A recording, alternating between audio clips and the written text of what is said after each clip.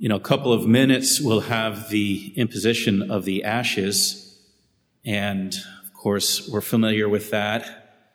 The ashes imposed on our foreheads and the sign of the cross. But some of you might be aware that that's not the only way that it's done. In many areas of the world, it's done differently.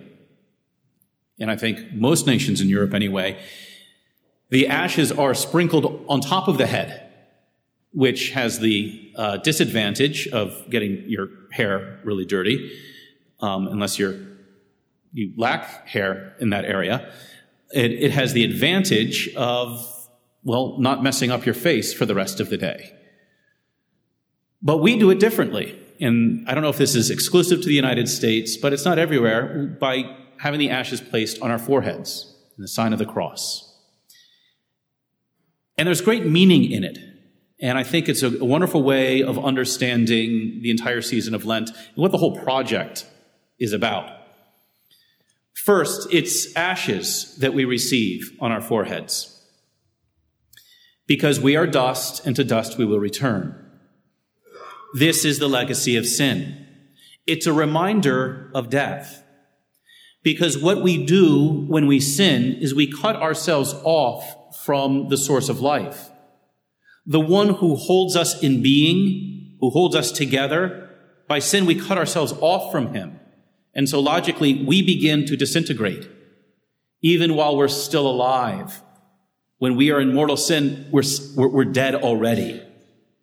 St. Augustine, describing his years in mortal sin, said, "I dissolved into many things." He was very aware that that's the effect that sin had on him, a dissolution, a disintegration of himself. And so the ashes are an apt symbol of what happens to us when we go against God, when we sin.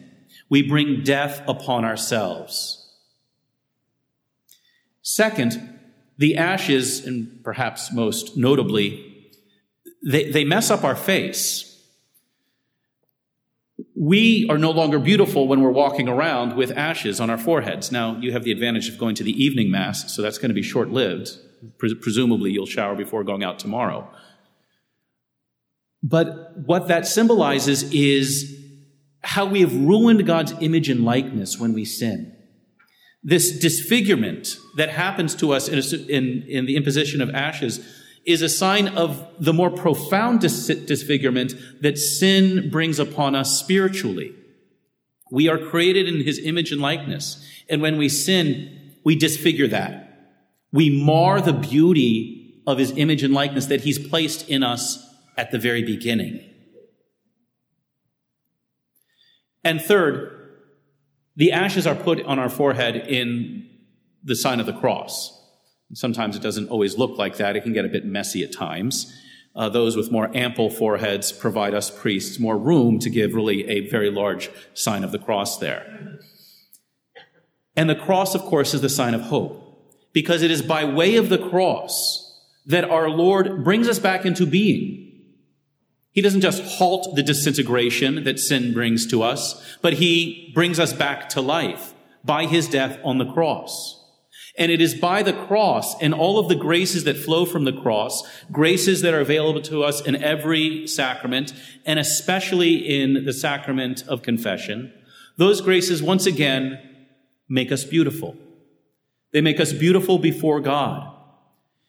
His death on the cross has won these things for us: new life and eternal life, and the beauty that he willed for us from the beginning.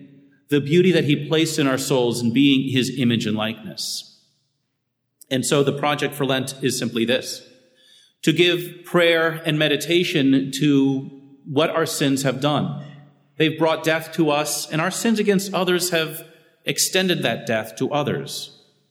Our sins have introduced a disfigurement, a defacing of things into the world. God did not create the world to be as ugly as it is. It's our sin that has introduced that into the world and has exacerbated it. During Lent, we acknowledge that profoundly, and we ask our Lord to make us more aware of it so that we can repent of it better. And then finally, during Lent, we focus on our Lord, especially on the cross. We make the Stations of the Cross focusing on the cross as our means of salvation, the way in which he has brought us back to life and again made us beautiful.